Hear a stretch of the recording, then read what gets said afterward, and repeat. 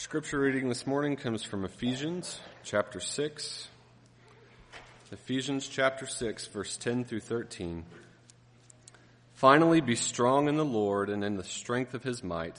Put on the whole armor of God, that you may be able to stand against the schemes of the devil. For we do not wrestle against flesh and blood, but against the rulers, against the authorities, against the cosmic powers of this present darkness, against the spiritual forces of evil in the heavenly places. Therefore, take up the whole armor of God, that you may be able to withstand the evil day, and having done all, to stand firm. You may be seated.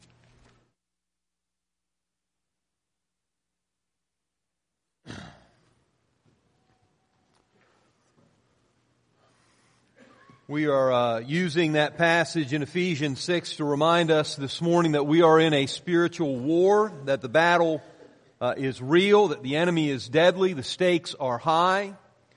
There are things we need to do. There are things we need to know and understand if we want to win that battle. We need to identify the enemy.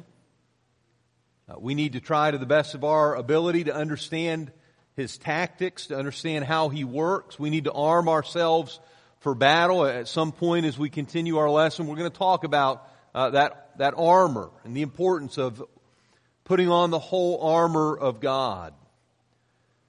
That really is our game plan for the remainder of the lessons in this series. Who is the enemy? How does he work?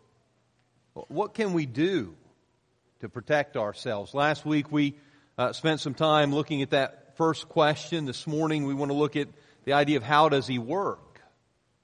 I think most of us would understand, maybe from other areas of life, the importance of doing a scouting report on the adversary, on the enemy. I grew up playing a lot of basketball. It wasn't unusual for the coach to try to learn as much as he could about the opposing team, some of their strengths and weaknesses. What kind of offense do they run? How do they defend? Are they going to press us? Or are they going to be in a zone? Are they going to do man-to-man? And we would actually, practice based on their tendencies. If we're going to play a team that ran a zone defense, we had an offense for that defense. And we would practice leading up to the game because we knew what they were going to do. In fact, there were times we were so aware of the offense that, this guy's going to pass, he's going to go that way. You could anticipate what was going to happen because you knew their offense. You knew what they were going to do. I can remember times where, it was easy to step in and intercept the pass. I knew it was coming. It helps us to know some of the tendencies, some of the strengths and weaknesses of the adversary. I think in a military sense, we have intelligence agencies that help us learn as much as we can about the opponent's ground forces, air power, naval capabilities. We try to learn everything we can about our enemy's strengths and weaknesses. We talked last week very specifically about our adversary and who he is. This morning we want to talk about how he works. There are a lot of things that I want to say on this subject, more than what I think we'll be able to accomplish this morning. And so we'll probably have a follow-up lesson. But I want you to see that his game plan, it's logical and it's progressive. You'll see this morning each point kind of builds on the next. One of the things that he will do, if you don't know God, if you don't understand who God is, if you're not familiar with the word that God has given us, the adversary will do the best he can to keep you in ignorance and in unbelief. You're exactly where he wants you to be. If you're totally unaware of the sin in your life, the great threat that sin causes, how it separates you from the presence of God, and really, if you die in sin, you're going to be away apart from God, separated from God for eternity. If you don't feel the threat, if there's no sense of urgency on your part to change that status of your relationship with God, because you're unaware of it, now you're exactly where he wants you to be. Some of the examples that I want you to consider in 1 Timothy chapter 1 and verse 13, as Paul was talking about his life before Christ, that he was a blasphemer and a persecutor and a violent man. Notice what he said, that he received mercy, but he was acting ignorantly and in unbelief. In fact, he actually believed he was serving God by persecuting Christians. How deceived do you have to be? And yet, isn't that where the devil wants you? Not just ignorant of what God is doing in the world, but if he could have you so uninformed that you're fighting against God and you think you're serving him. What an incredible victory he has won in your life. The Apostle Peter in 1 Peter 1:14 referred to the life again before Christ, people who were converted to Christ, and he wanted them to be careful about conforming to what he called the evil desires you had when you lived in ignorance. You lived a certain way when you didn't know the truth of the gospel. You hadn't met Christ. You didn't know that he was the Son of God. You didn't understand the incredible sacrifice that he made for you. And you lived under a different standard at that time. Don't live now that you know him. Don't live the way you did when you were uninformed about all of those things. People live the way they live many times because they don't know any better. They haven't been taught or instructed to do better. And I think that describes how many people in our world are living. They kind of move through life from one activity to another in a state of ignorance and unbelief, not knowing who Jesus is or what Jesus has done, that he is the way, the truth, and the life, that no one comes to the Father except through him. And they're not seeking Jesus because they don't even realize how much they need him in their lives. And Satan knows, I think, that if he can keep people in ignorance, if they never learn that they're lost or that Jesus saves, he can easily defeat them. Because people who live in ignorance, they don't even know that they're in a battle right now for their souls. They don't understand how serious that is, that they're going to go to one of two places forever, for eternity. And one is obviously immeasurably better. And those of us who know that understand that, but there are a lot of people who don't know and they don't understand. There's some sermons in the book of Acts. In Acts chapter 3, verses 17 and 18, you have a portion of one of those lessons. Now, brothers, I know that you acted in ignorance, as did also your rulers, but what God foretold by the mouth of all the prophets that his Christ would suffer, he thus fulfilled. I'll circle back to that in a second, but many of the things that people did that were wrong, many of the things that they did that were actually kind of, offensive and sinful, they didn't realize when they were doing those things how wrong those things really were. And many of them would not have done what they were doing had they had a better understanding. In Acts 17, the sermon that, Paul is at the Areopagus and he's preaching to these people who care about wisdom and knowledge, and yet it's so interesting that people who care so much about learning know so little about God.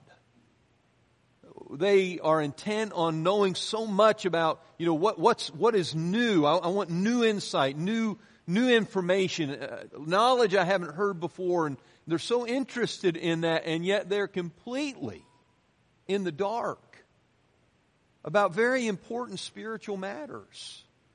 And he's standing in the midst of them, and he says, "Men of Athens, I perceive that in all things you're very religious, for as I was passing through and considering the objects of your worship, I even found an altar with this inscription to the unknown God." They had so many gods, and they have one that they didn't even know. In fact, I think the idea was, in case we missed an important God, we don't want to offend a God that we don't know about and, have to face the wrath of a God we've offended. And so let's cover all the bases. We'll worship the unknown God.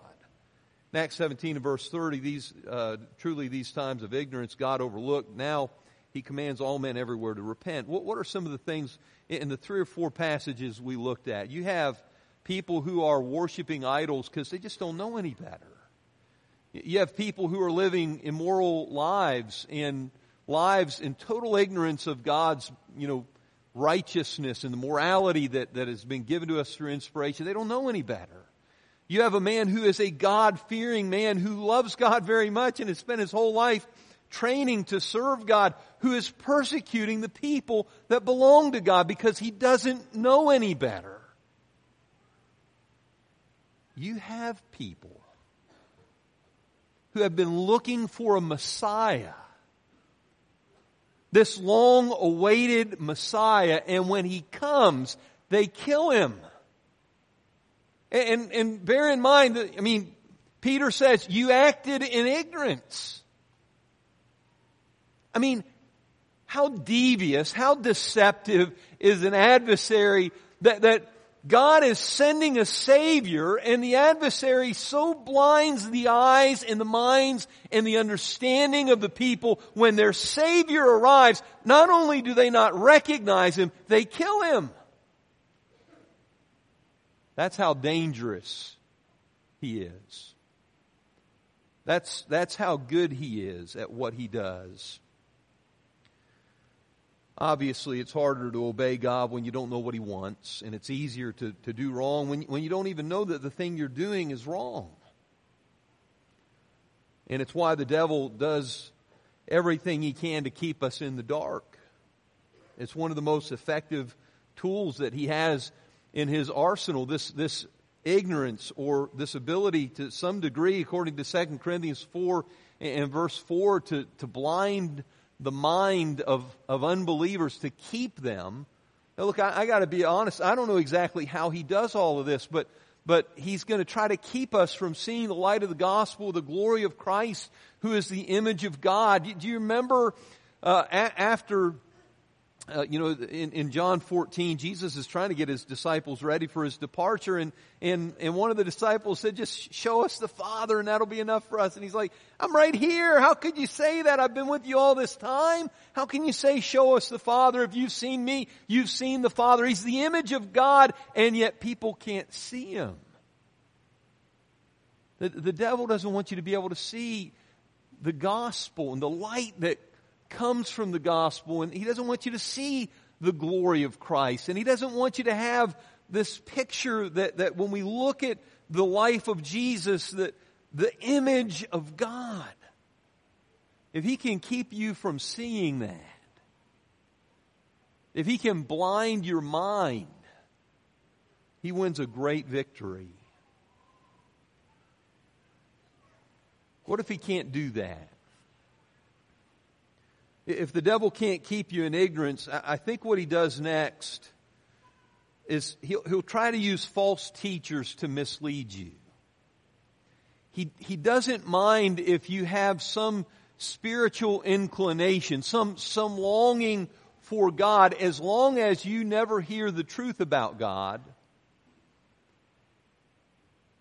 If he can get you to accept something that is not the truth, but to believe with all your heart that it is true, he doesn't mind your religious aspiration as long as it's misguided. He doesn't care at all how hungry you are to learn more as long as you're misinformed. So much of what he does springs from what he is.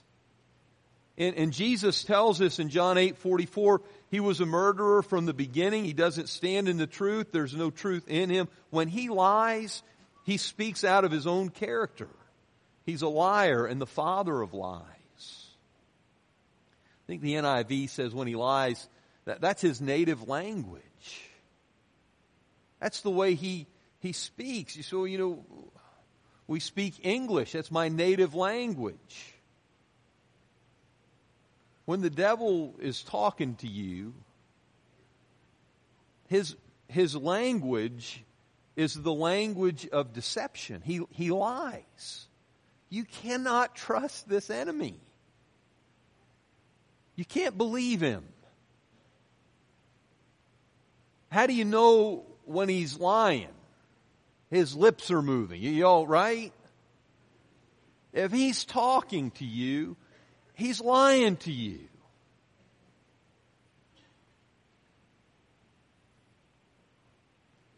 A lot of people have believed his lies.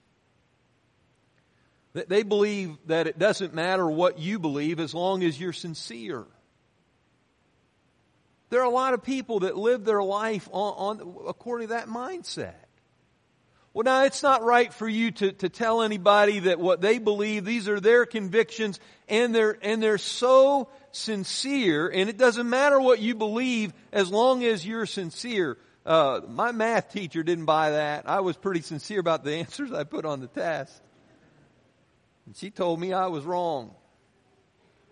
Well, why do we look at that in other realms and say, well, that doesn't make any sense? I mean, nobody would say, well, he's sincere, but he gave the wrong answer. Yeah, but in religion, now that's different. In morality, it's different. You can be wrong.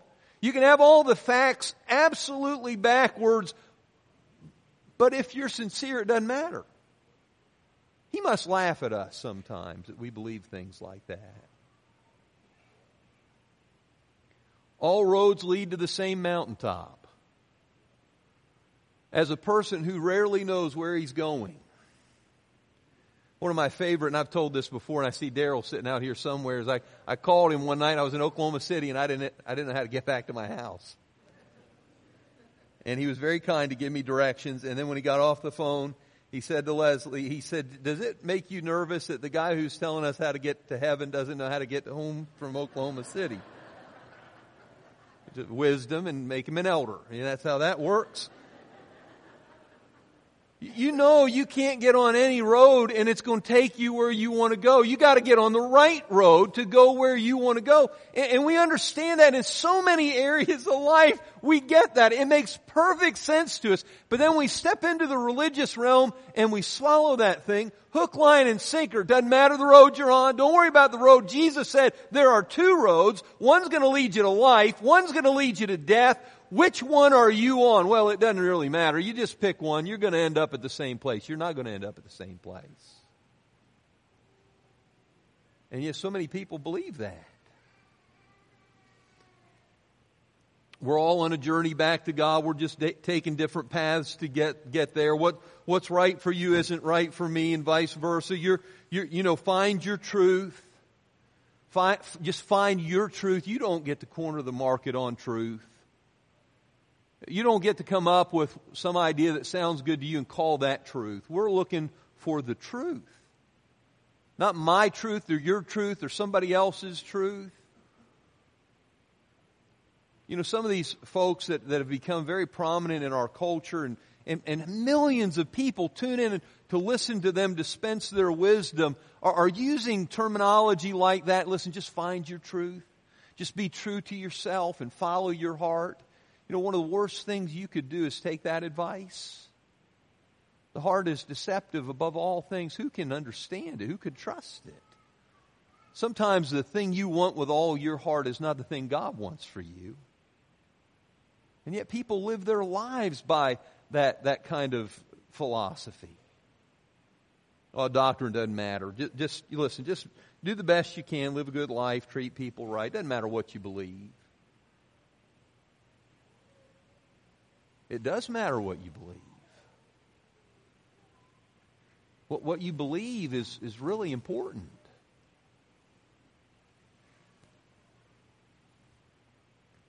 You need to know this morning that the devil doesn't care how sincere you are about your beliefs as long as you are misguided, as long as you are misinformed. You can talk about God all you want to. I think he even encourages such things as long as what you believe about God and what you're teaching others to believe about God as long as those things aren't founded in the truth that God has given us. There are a lot of people that say a lot of things about God that God has never said about himself.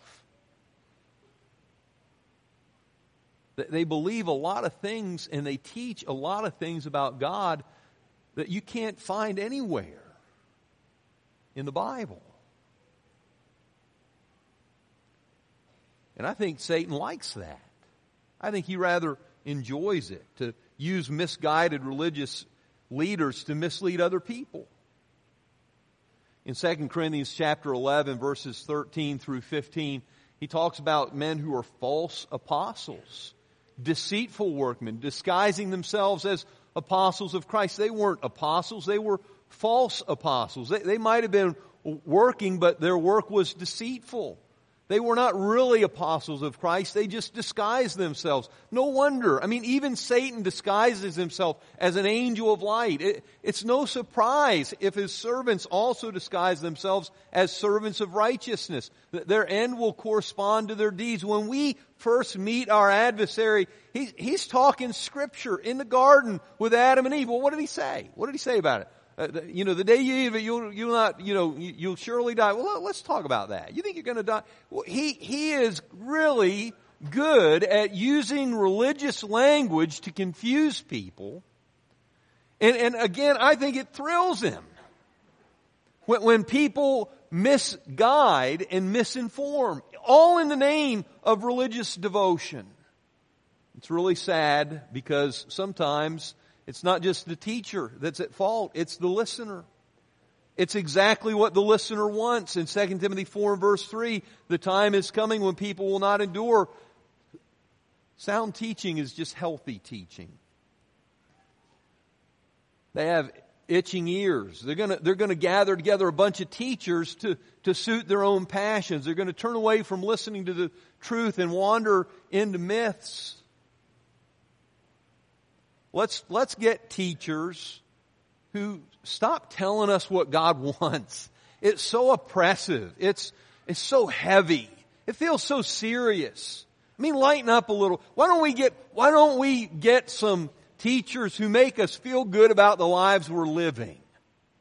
That's what we want. We want teachers who, instead of convicting us and calling us back to God, they'll just make us feel better about the way we're living right now. We want more teachers like that.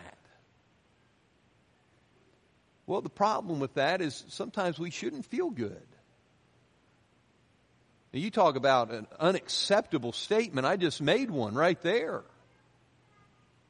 Sometimes we shouldn't feel good about the choices that we make. Sometimes we make decisions that hurt God. You go back to the account in Genesis of the flood. It grieved God in His heart that He made man. Every inclination of the thought of His heart, only evil all the time. That hurt God. Sometimes we make decisions that hurt other people. Well, I mean, listen, this is just something I really want, and I'm going to follow my heart here. But you're hurting everybody around you. Well, you know what we need? Because we don't want anybody to feel bad about it. So what we really need is to get some teachers who will validate that. And will just tell us that the way we're living is okay. Now, how deceived? How deceived are we?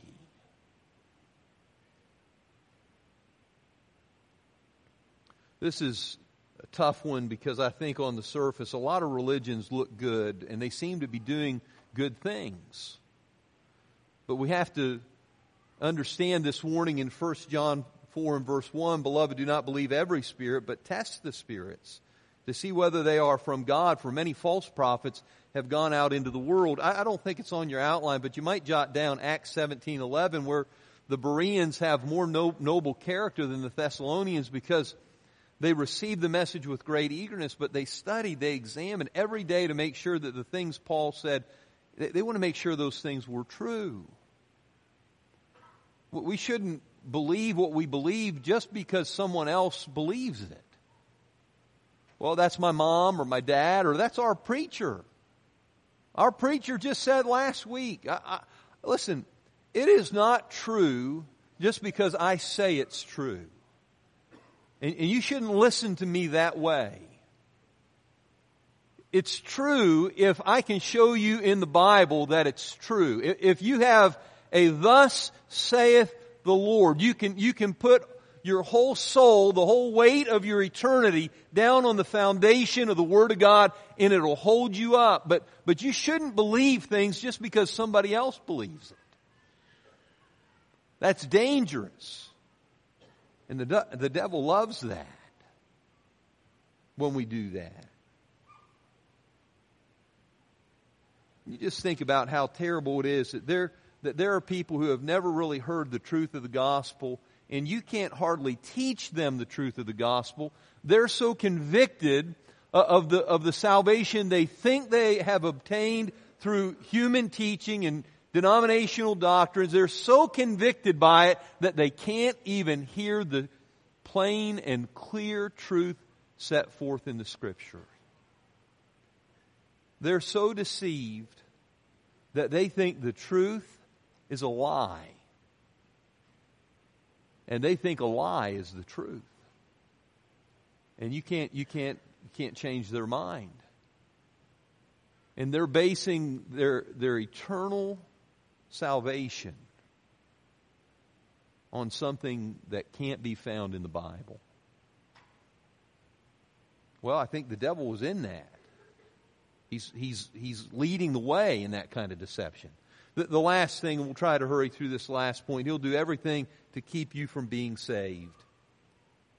Now you hear the gospel and you want to accept it. You're considering, you're counting the cost, you're thinking through, what you've learned about Jesus Christ and how to submit to Him biblically. And Satan then, I think, unleashes some of his greatest power.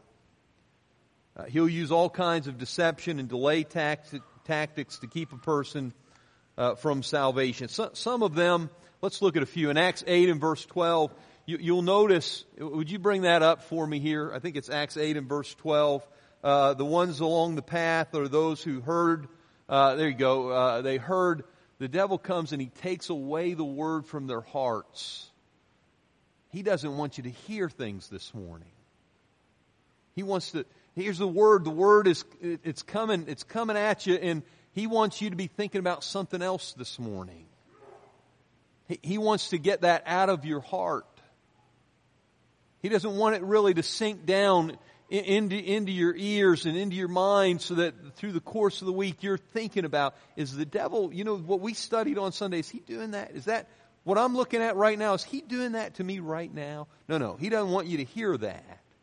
He doesn't want you to think that way. He wants to take away the word from your heart before it has any opportunity to produce fruit. Let's look at a couple other examples here. In Luke 9, 59 and 62, you have people, as Jesus is inviting them, follow me. No, let me first go and bury my father. And Jesus said, let the dead bury their own dead. As for you, go proclaim the kingdom of God. And then after that, another one, he says, I'm going to follow you, Lord. First, let me say farewell to those at my home. And Jesus said, no one who puts his hand to the plow and looks back is fit for the kingdom of God. And there are a lot of people who are, listen, and some of them are sitting over here. There are young people. I'm going to come to God. At some point, I know I've been taught right. I'm going to do right, but I'm going to do some other things first. First, I'm young. I'm going to have some experiences that I want to experience, things I want to do. But then later, but this idea that first I'm going to do something else, there is nothing more important than coming to Jesus.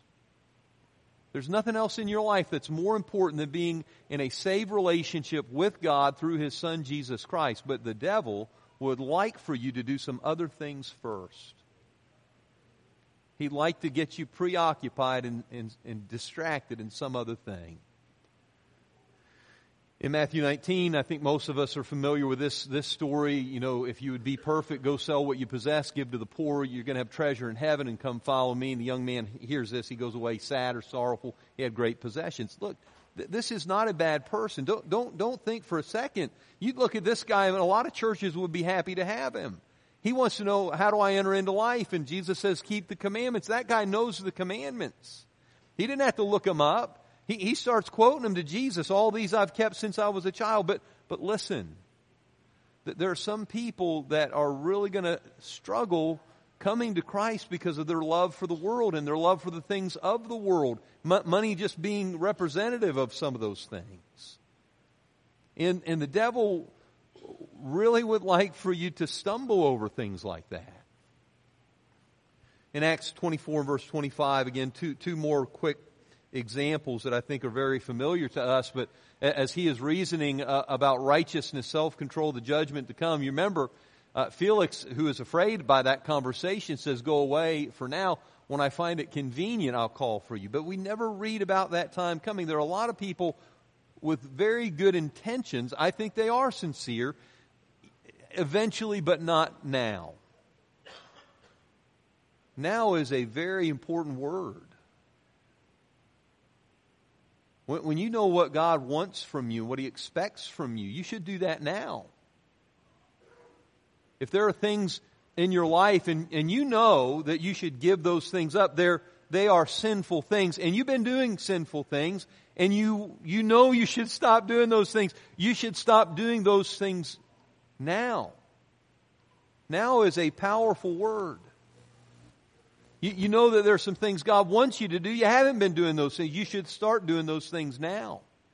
Well, then in chapter 26, verses 27 and 28, King Agrippa, do you believe the prophets? I know that you do believe. And he says, you almost persuade me to become a Christian. Or some translations, you think in such a short time you could persuade me to become a Christian. There are a lot of people who are almost persuaded. They're convicted. They understand important change, necessary change that they should be making in their lives, and they've been brought under real conviction, and they are just about to do something about it, almost. And the devil would like to keep you there. I mean, if you've come that far, he'd like to keep you there as long as he can. Right there where you're almost. Because almost persuaded is totally lost. You're still totally outside of I'm almost. No, you're not in the kingdom. If you're standing out here, you say, I'm almost in the building. Well, you're not in the building. Or if the fire alarm goes off and you're in the auditorium, you didn't hear a sermon, you almost heard a sermon last Sunday night. You'll hear one tonight. Let me tell you some of the things people are doing right now. They're saying, I don't know enough. There's some things I need to change about my life. I'm afraid maybe what my family will think. I'm afraid that I won't be able to live the Christian life, and I'll try, but I'll fail. I need more time to think about this. I'm going to read through the whole Bible first and really try to understand everything. I can't give up some of these habits and some of the relationships. I know enough about God and what God wants from me. I know that there are things I'm doing I'd have to stop doing, and some relationships would have to change, and some of those relationships would even have to end, and I just don't know that I'm ready to do that. And I'm a pretty good person. I'm pretty good, and I think good people go to heaven. I'm not sure that I'm a supporter of organized religion, or maybe I'm going to go talk to my pastor about this before I make such a big decision. I'd be baptized, but I'm afraid of water, and my salvation anyway is between me and my God. People say all kinds of things. And these are delay tactics that keep us from acting on the truth we know. Would you bring up that last slide for me?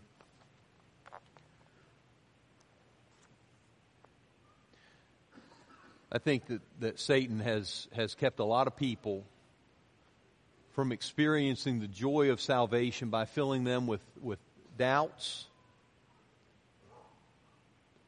with fear. The people that said, I'm afraid I couldn't live the Christian life. Well, I'm going to tell you something. You don't have to be afraid of it. There's no way you can live it without Him. Well, I'm going to see how I can do it a while before I make... No, you're never going to succeed in living the Christian life without Christ. You're never going to do it without God in your life. The excuses. We have so many excuses. God loves you very much. And even Jesus showed the full extent of His love by giving His life up for you so that you could know the joy of life with Him. If there's an important change that you need to make in your life this morning, for those who are brothers and sisters in Christ, our word for that is repentance. There's a turn. You need to make a change. Don't wait. Stop making excuses. It's very difficult to walk down in front of all of these people and make public confession. It may be one of the most important things you ever do. And I know for a fact that the most important thing anybody ever does is to be saved by the blood of Jesus. That decision to make the good confession that Jesus Christ is the Son of God. To turn away from sin, to be baptized into Christ for the remission of your sins. There's no reason to wait. If you've not done that, you need to come to the Lord this morning as we stand and sing.